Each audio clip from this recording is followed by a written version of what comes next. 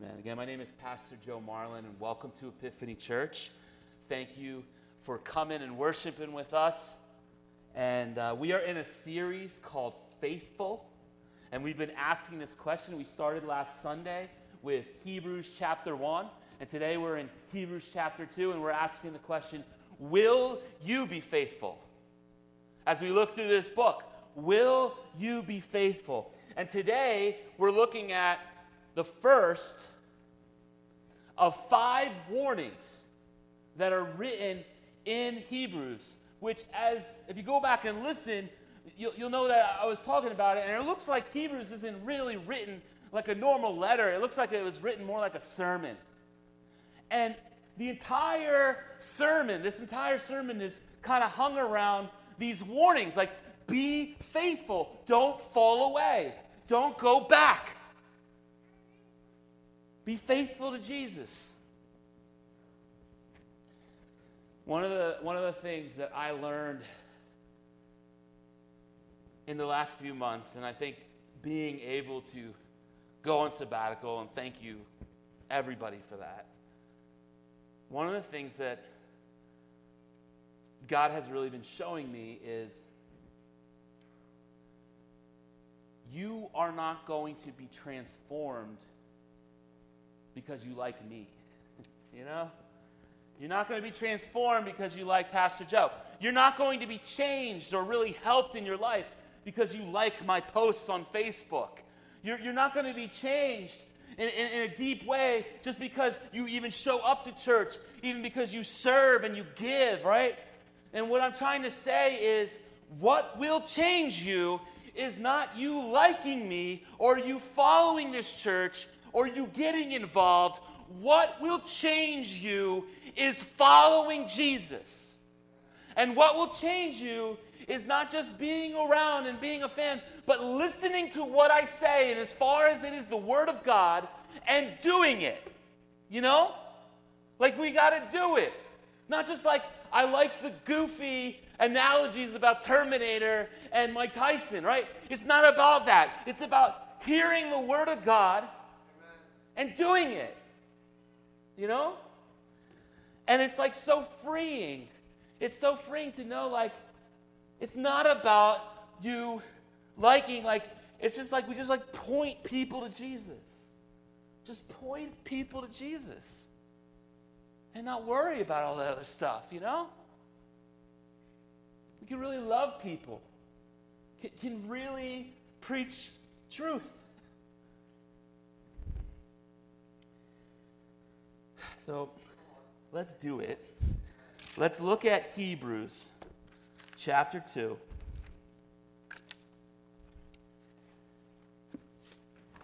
Verses 1 to 7.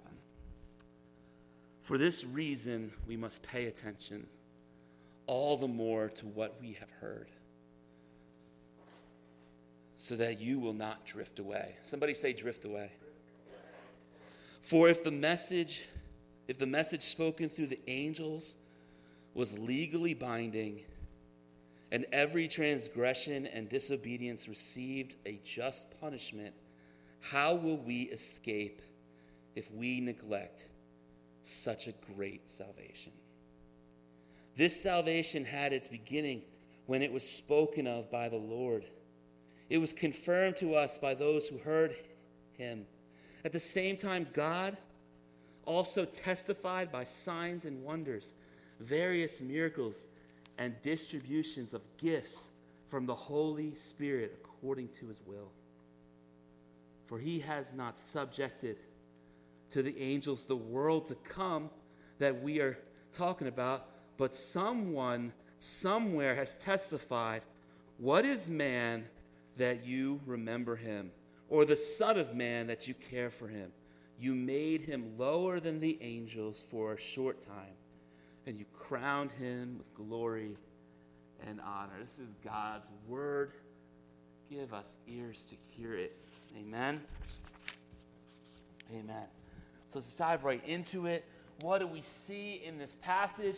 One of the first things that I want you to notice is in verse 3, in the translation that we have for you, it says, do not ignore, right?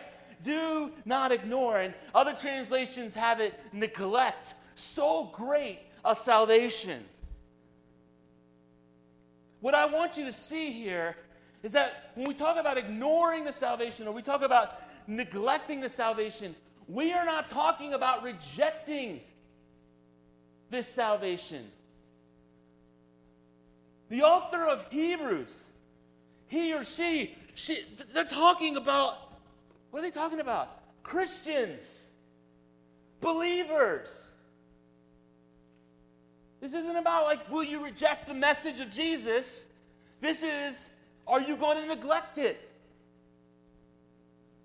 And we all know those people. We all know those people who used to be, right? We all know those people who used to be on fire for God, right? Who used to be like just devouring their Bible, right? Just reading it every day. Who used to be, when they walked into the church, it felt like their feet didn't even touch the ground. Who always was in the church every time the doors were open. Who used to pray with their spouse and with their kids, and when their kids were wilding out and didn't want prayer, would still put their hands over them or put their hands on the door and pray for their family salvation. We all know those people who seem to be all in, and now it seems like they used to be Christians. What does it mean to neglect such a great salvation? What does it mean to ignore? What is the author of Hebrews doing? The author of Hebrews is comparing the Old Testament with the New. The old promises of God with the new.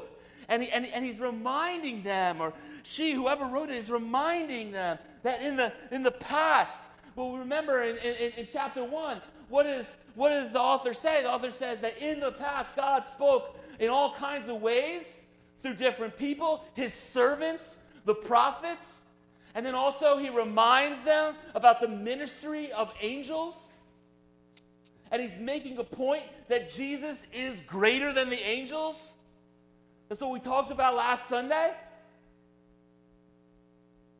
Jesus isn't on par with the angels. Jesus created the angels. And the angels worship Jesus. And that's the Old Testament. And the argument that the author of Hebrews is making now is this. It's like, look, in the Old Testament, there was punishment for ignoring God's salvation. In the New Testament, how much more? Because here's the thing. We had prophets and we had angels and we had signs, but now we have signs. Now we have the Spirit. Now people who are followers of Jesus can be given a distribution of the ministry of the Spirit, where we have gifts that we can exercise, which we talked about a few months ago, right? But better than all of that, we don't have to just listen to servants. We have the Son. Remember the message last week? The Son speaks. So we don't have to just listen to servants. We don't have to just listen to the prophet who came down the mountain and had a dream of God. God himself came down from heaven to speak to us.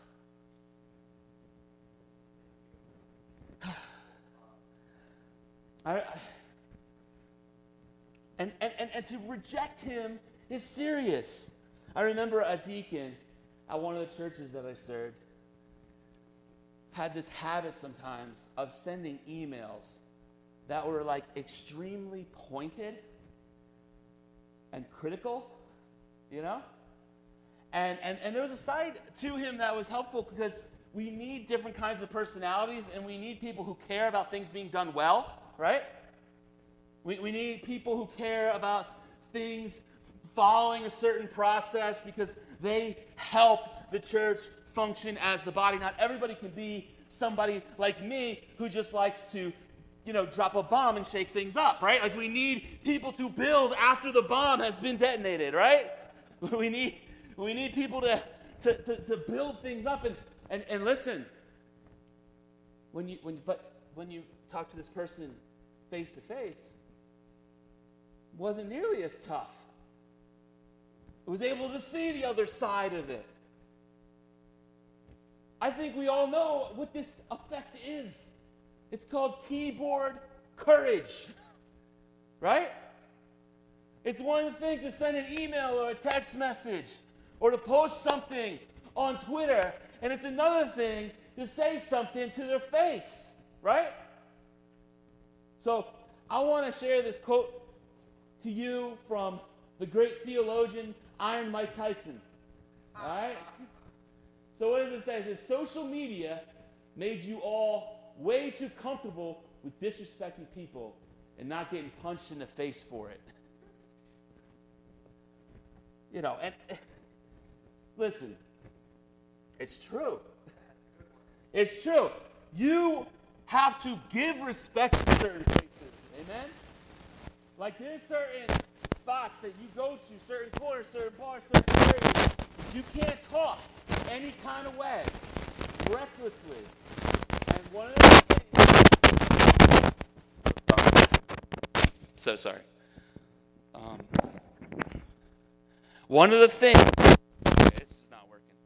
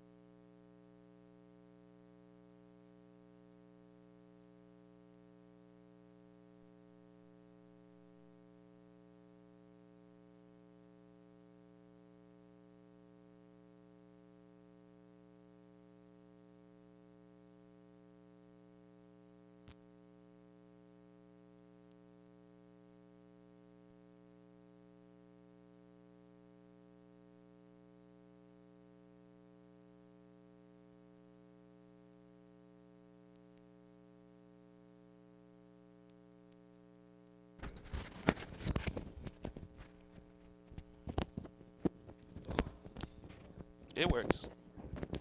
Yeah, it works, brother. Amen. Amen. Am I on it? All right. We need some help today. Y'all didn't pray enough.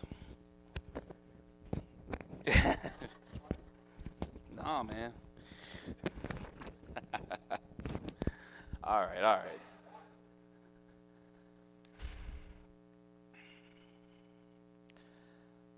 What's the point of this?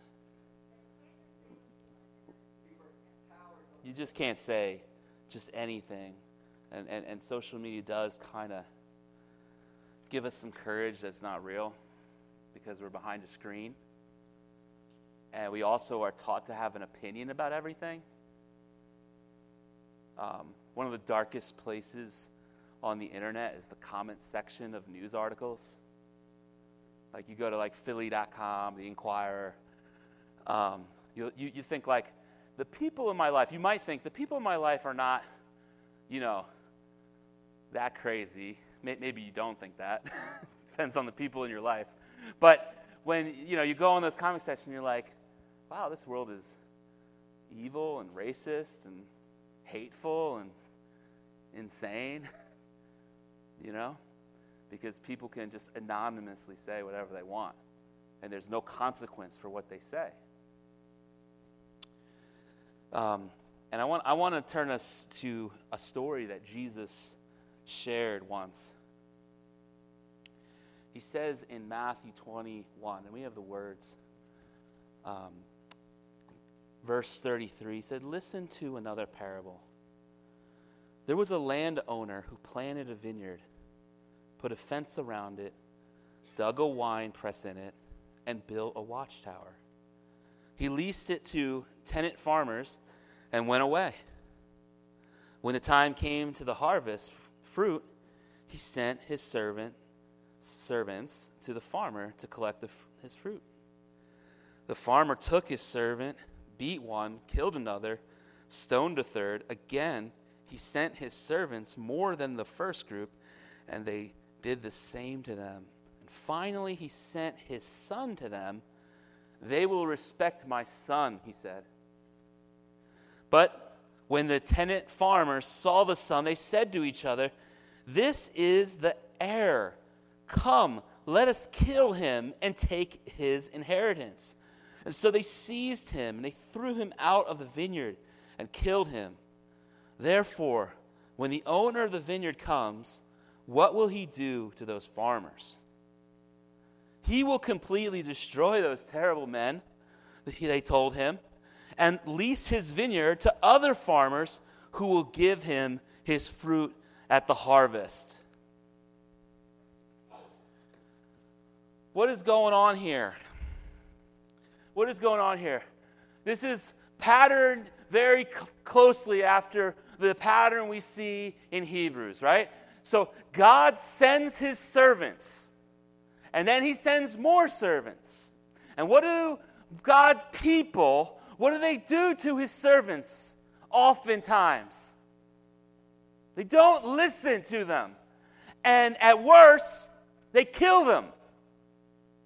And so what Jesus is saying is, look, my people, you, all of you here, I gave you life. I gave you breath. I gave you the family you're from. I gave you every single thing you ever had. I'm the reason you breathe. He talks about, you know what I mean? Like digging the wine press and building the watchtower. And it's like, look, I gave you things. What are you doing with it? You act like it's all yours.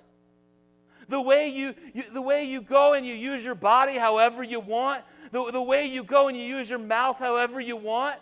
The way you go and you do your family like you do, and not according to how I have called you to.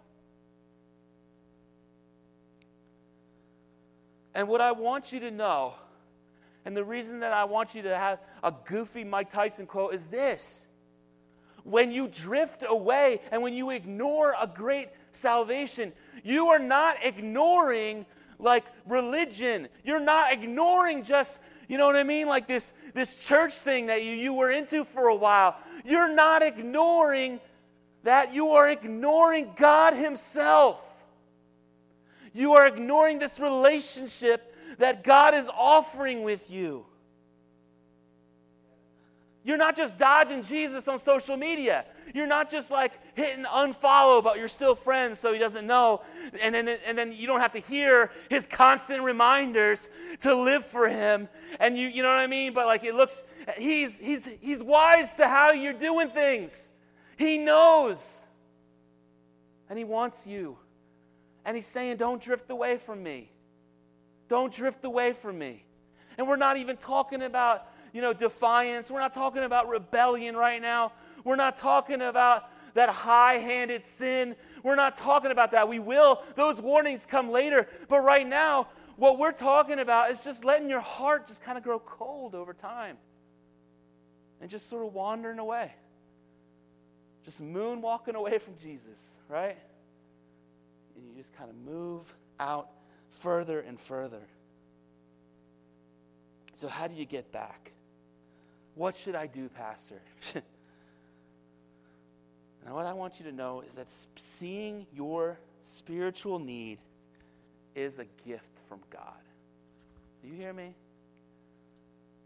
Being in pain and knowing that things aren't all right in your soul is an absolute gift. We go down the shore. We try to go every year. I like it down there. And when you go down the shore, they got the lifeguards, right? And if you swim out, if you go too far, what happens? They blow the whistle, right? And they do this big exaggerated, come back. And the lifeguard, she's blowing the whistle. She's blowing the whistle, and you're drifting further and further out. And you're thinking, this lifeguard, she doesn't know, I'm a good swimmer. I'm fine. These rules are for the kids. But what you don't know is that, there's this rip current. And it's real bad.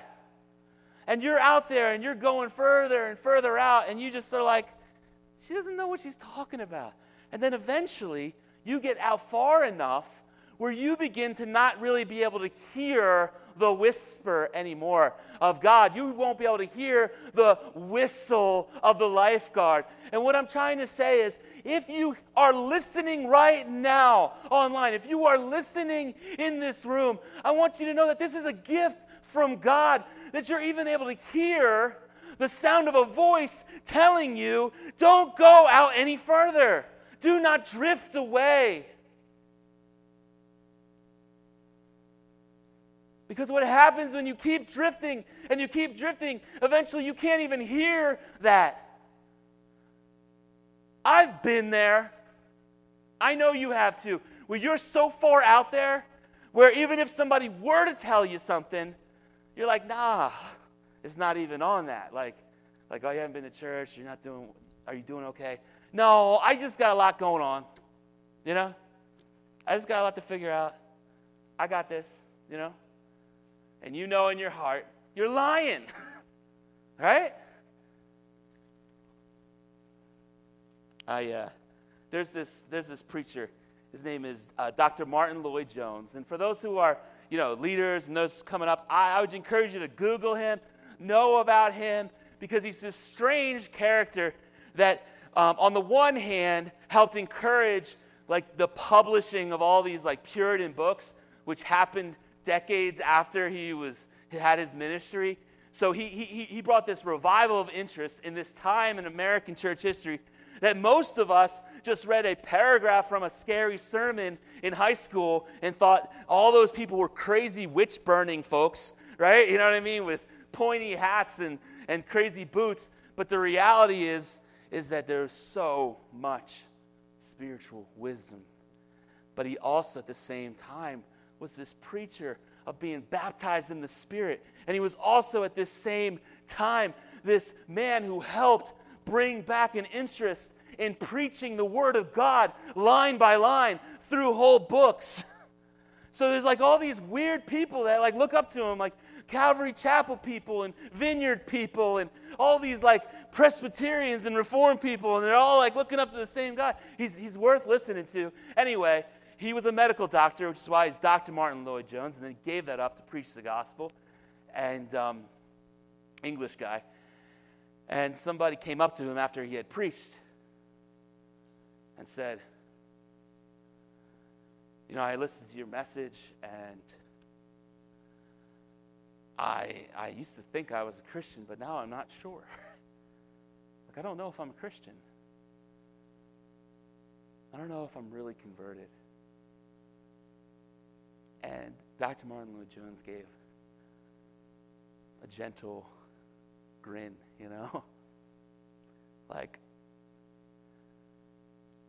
brother, you're halfway there now. To be halfway to truly being a Christian is to know that maybe you're not one. What I'm trying to say is that there are these rooms in the house, right? And what I'm saying is, if Jesus is in the master suite, the master room, the room of doubt and fear is closer to the room that Jesus is in than the room of shame and I pretend like I don't care at all. just being like, well, I can't even walk in that room because if I go in that room, the ceiling will fall on me. Like people say, I go in the church and the thing will get on fire and all that stuff, right? So we got shame and we got the I don't care. Don't care about God. And being in the room where you don't see God in it, but you have some concern, you wish you did, there's doubts, you don't know if he's on the other side of the door, and you're afraid, you're getting closer. I want you to be encouraged. You're getting closer. God is pulling you in. He's working in you. He's saying, don't drift away.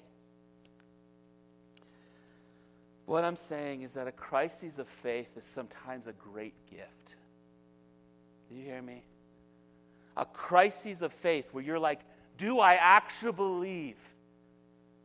Do I actually believe this stuff? Is sometimes a great gift. I remember being in seminary, we had a professor who asked us to write letters. And what he said is, listen, write a letter to your spouse, and write a letter to your church, and write a letter to your kids if you were unfaithful, you cheated on your spouse, or you stole money from the church. I need you to write a letter of what you would have to say to them. That's what the author of Hebrews is saying. Don't act like you could never drift away. Don't act like you could never be unfaithful. It's better for you to wake up and realize you were on an edge of a cliff than for you to just be free-falling and not have a clue. You hear what I'm saying? It is the grace of God for you to come close to disaster in your life and to realize you have a second chance now than for you to just be completely in the dark. Don't drift away. If you can't work your way back, and I would make the case that you cannot just work your way back, and I would make the case as well that the author of Hebrews is not telling you if you have been ignoring this great salvation, if you have been drifting away, what he doesn't tell you is work harder. He doesn't tell you labor more. I got this a quote that I would love for you to know. It's from this preacher, Manly Beasley. If we could bring it up. It's the next slide. No. Yes. Let's say this together. A glimpse of God will save you. To gaze on him will sanctify you. It only takes a glimpse. There was that Netflix show where if you looked, right, the monsters could get you, could get into your mind, right? So people would be trying to like open up their eyes and make you see it, right? And what I'm trying to say is that we know that if we would just look up to the cross, we are saved. Like God forgives every single sin instantly like that. The moment we turn up and look, we can be healed, we can be saved. But what this guy is saying is, listen, you want to be sanctified, you want to be made whole, you want it to grow, you want to be mature, you want to be more like Jesus. What you have to do is go beyond the glimpse and then look away, but gaze. And this is what the author of Hebrews is telling us. He doesn't say when you're drifting and when you're ignoring and when you're neglecting God, here are 10 Bible studies that I want you to do. Here are 20 prayers I want you to pray. And here are 30 service projects I want you to go out and do it. What does he say? He says, verse 1, pay close attention. Listen. The secret to faithfulness isn't dialing up your labor. It's looking to the faithful one. It isn't working, but it's watching and waiting. It isn't found in yourself. If you could save yourself, why are you here, right? We know we can't save ourselves. We know we can't even improve ourselves slightly. God is the one who can change you, and God is the one who can save you, and God is the one who can sanctify you. If you would just look at him. So in conclusion, don't drift away. Don't be that used to be on fire Christian. Don't be that used to go to church Christian. Don't be that used to be that prayerful, loving presence in your home that when, the sky falls and there's drama, you're the one praying for God's help. Don't be a used to be Christian, brothers and sisters. Let's not drift. Let's be faithful. Because your ability to truly live depends on it. Listen, you can live a fun life without Jesus. But you're not going to live a meaningful life that's meaningful more than this life without him. Do you understand?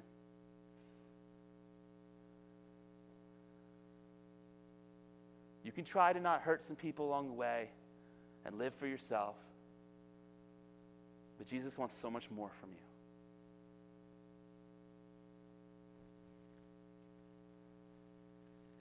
Your eternal future depends on this. So don't focus on the fruit. Focus on the soil. And what I'm saying is, if you don't want to drift away, brothers and sisters, if you don't want to drift away, what I'm saying is not add 30 things to your Google Calendar or whatever you use, or the little whiteboard on your refrigerator of church activities. What I am saying is pay attention to what Jesus has done for you. Look to him. Look to him on the cross. Look how much love he's had for you. And the reason that people come and they pray Thursday night, and then they come and they praise God and they worship on Sunday, and the reason that they're in each other's lives and they're going out shopping together in this church and they're there for each other, visiting each other in the hospital, is not because they feel like they have to, and if they do it, God will love them if they're super involved. No, it's because they know that they want to pay attention to what God is doing, and they want to be in a spot and in relationships with other people where they're encouraged, where they're challenged to focus on Jesus and not on themselves. So let's be faithful. Let's be faithful to the faithful one. Amen? Amen. Let me pray. Father God, I thank you for your word. God, I thank you for all the stuff you've been doing in this church. It's like we lost count. You're saving people. You're bringing people in. You're raising up leaders. You're changing our worship. You're changing the atmosphere, God. You're working in us. I pray that this 5-month tour through Hebrews would be one where we walk out of it and we are more faithful to you. That we wouldn't be impressed with preaching. We wouldn't be impressed with any of that. But what we would be is that we would listen to what you have for us. Our lives, our Monday through Sunday lives would change. And that we would be healed. Oh, Lord Jesus, I pray for healing. I pray for healing in our bodies because we have so many things that entangle us and so many things that keep us down and defeated. I pray for healing in our hearts. There's so many invisible wounds, Lord, which have us beaten down and have us looking down. And Lord, you want us to run for you. You don't want us to coast at 5 miles an hour. We're going to tip over. You want us to go 70 down the highway. And I pray, Lord Jesus, that you would set your people free. Set your people free. Lord, give us all of your Spirit, Lord Jesus. Heal us and guide us. God, thank you that you no longer just spoke and speak through your prophets and other people that we have to sort of trust, but you yourself came down and you spoke to us yourself. But to reject you is not just, it's to reject you, God. It's not just to reject the teachings and some philosophy, God. It's to reject you, our Maker. So, Lord, I pray, Lord, that we would not neglect, we would not ignore, we would not drift away from your salvation. Amen.